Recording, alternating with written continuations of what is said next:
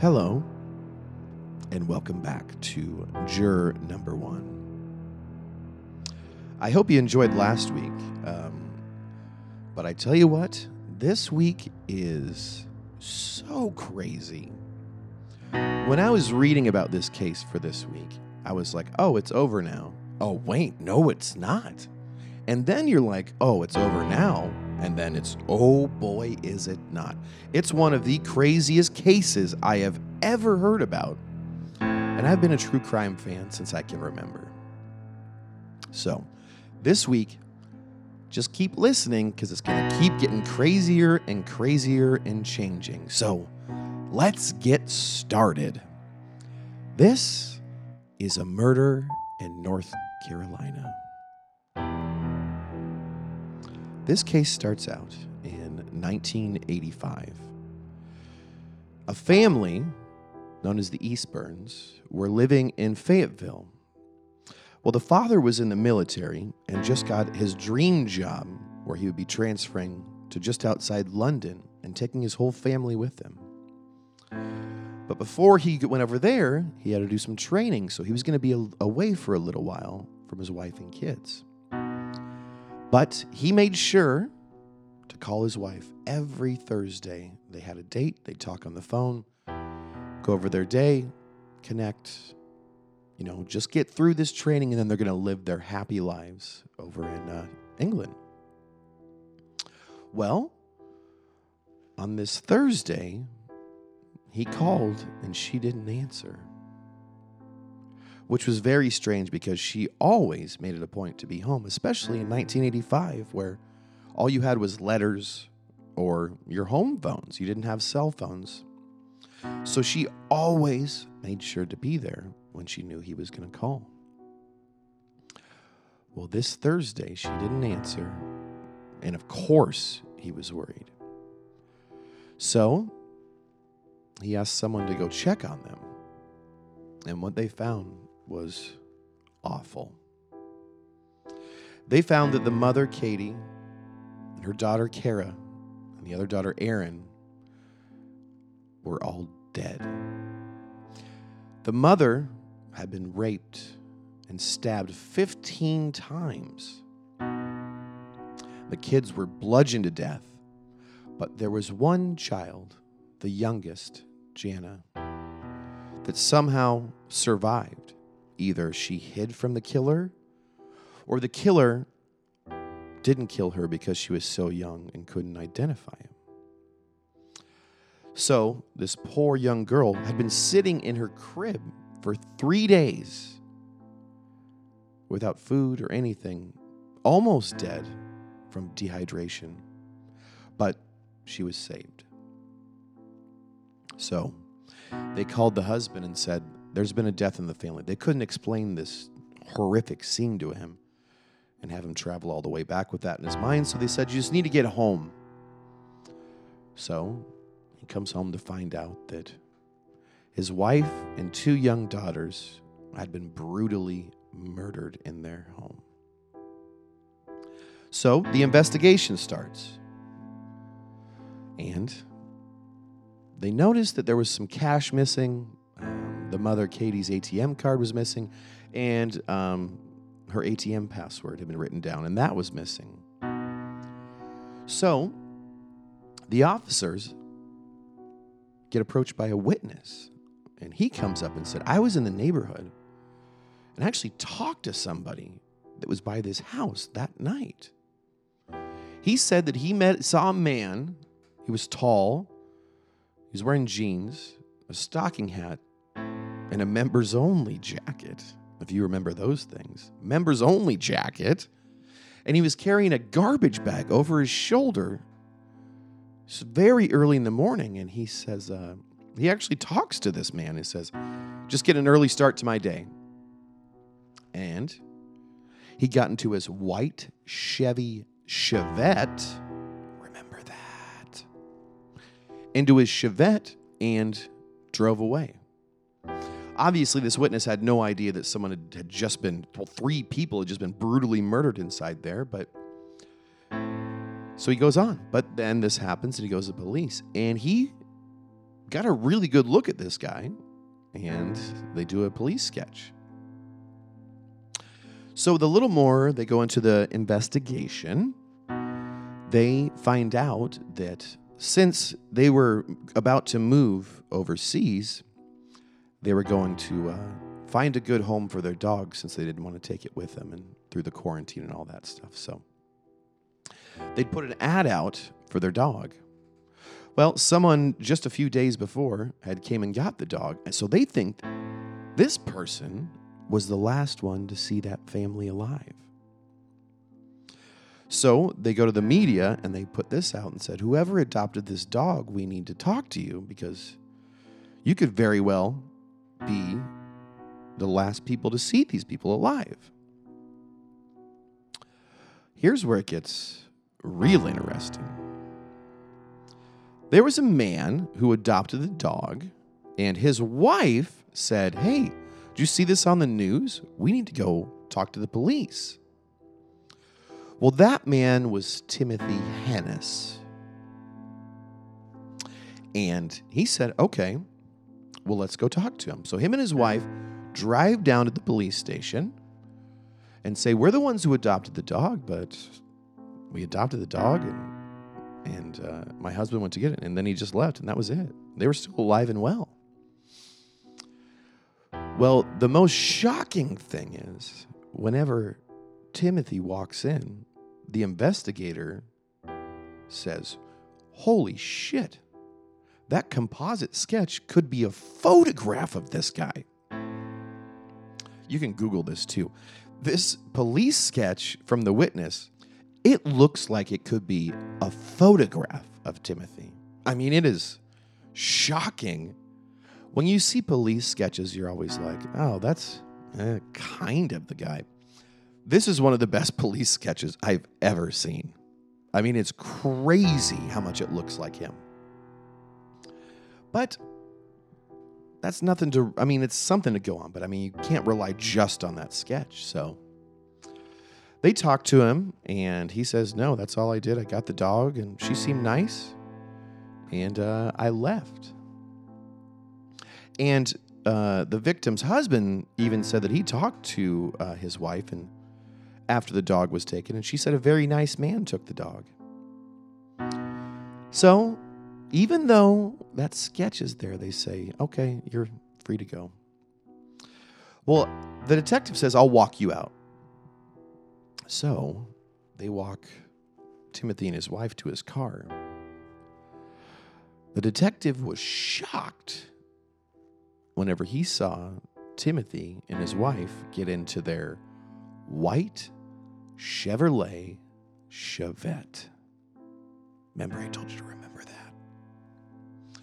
The same car that this person, the witness, saw. Ooh, that is not looking good for old Timothy, is it? Timothy says, I have no reason to, I have a wife and a child at home. I have no reason to kill this person. He had zero record.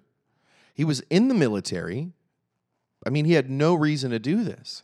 He consented to everything. They took his hair, they took his blood, they took his fingerprints. He said, take it all. I have nothing to hide from you. So they're like, okay. Well, they go and they find out that Timothy, the day after the murder, had a barrel that he was burning something in his yard, which his neighbors thought were strange, and also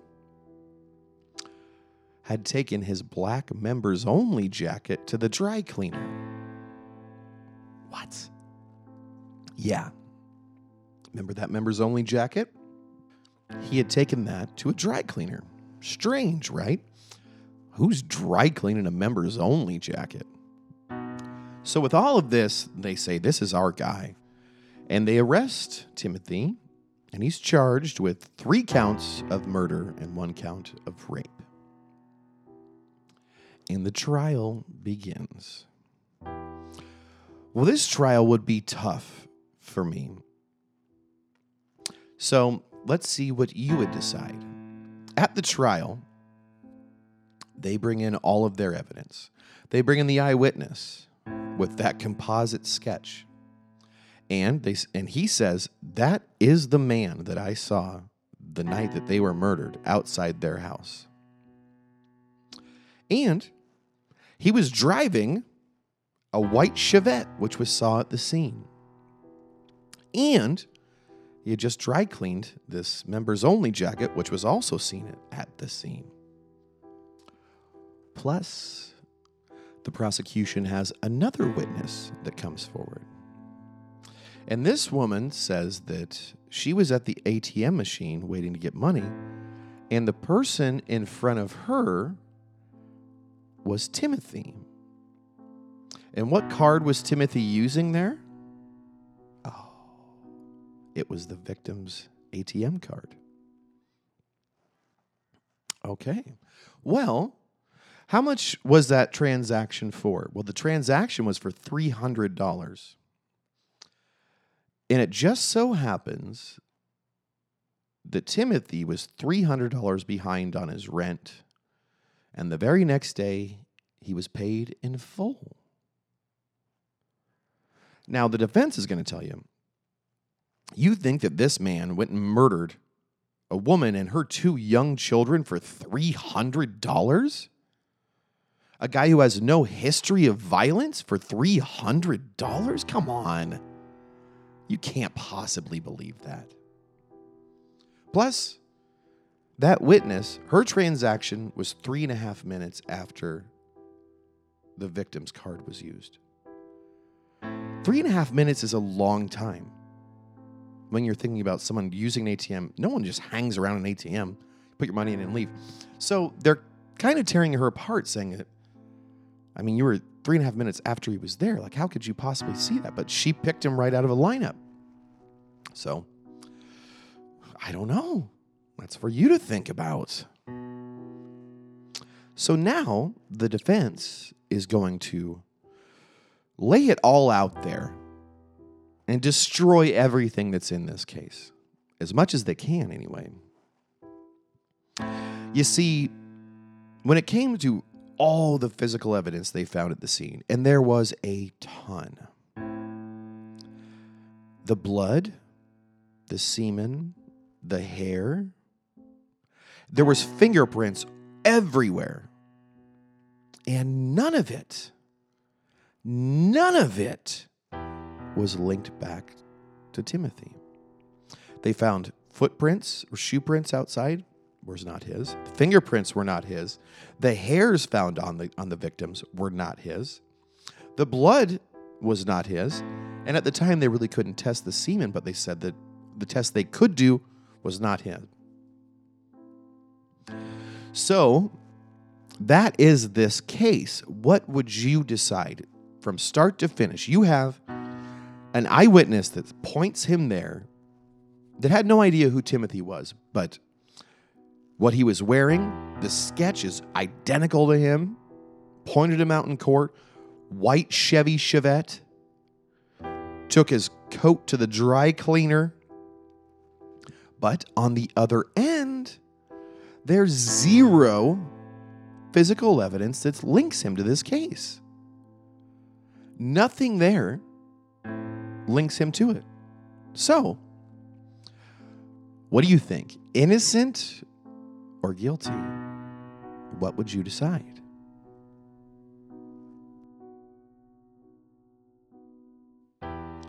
Timothy was found guilty on all charges, and he was sentenced to death. So, is that what you thought it'd be?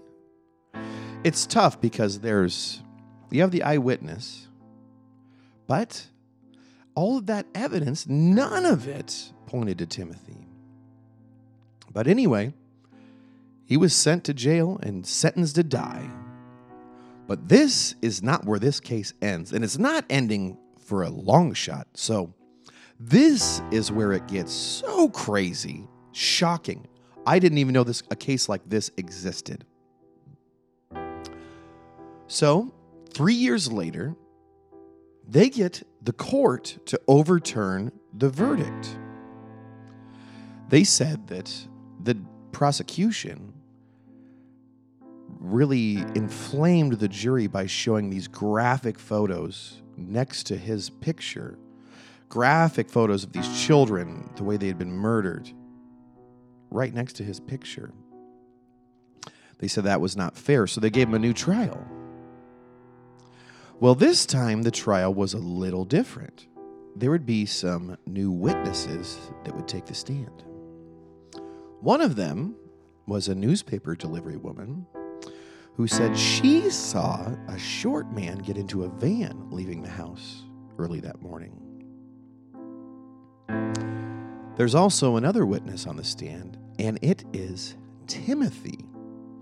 He gets up to defend himself, and they attacked him, just badgered him, wanting him to explode in court, but he did not. One other thing that they brought into evidence was that members-only jacket that they said had dry cleaned the day after the murder. Well, they took a members-only jacket, put blood on it, then cleaned it, and then took his jacket, and they put luminol on both. And his jacket, you could still see where the blood was on the cleaned one, but there was no blood on his. So there was never any blood on that members-only jacket that was so big in the first trial. So, after this trial, Timothy is found not guilty. He's free to go. Wow. Yes, Timothy gets to walk right out of that courtroom and back home to his wife and young daughter. And he would go on to live a normal life. So maybe they got the wrong guy. He was promoted all the way to a master sergeant. He served in Desert Storm. He served in Kosovo, had another child with his wife. Never in trouble, raising his 2 kids. He retired from the military, worked in the private sector. Just a great life. So maybe he wasn't the guy. Well, some 20 years later, they still hadn't caught anyone for this case. So a detective with new DNA technology wanted to test some of this evidence. Well, they had a swab from the mother, from the rape kit, and they tested that DNA. And wouldn't you know it, they got a match. Finally, a match. The only problem is that match was Timothy. Yes, oh yes.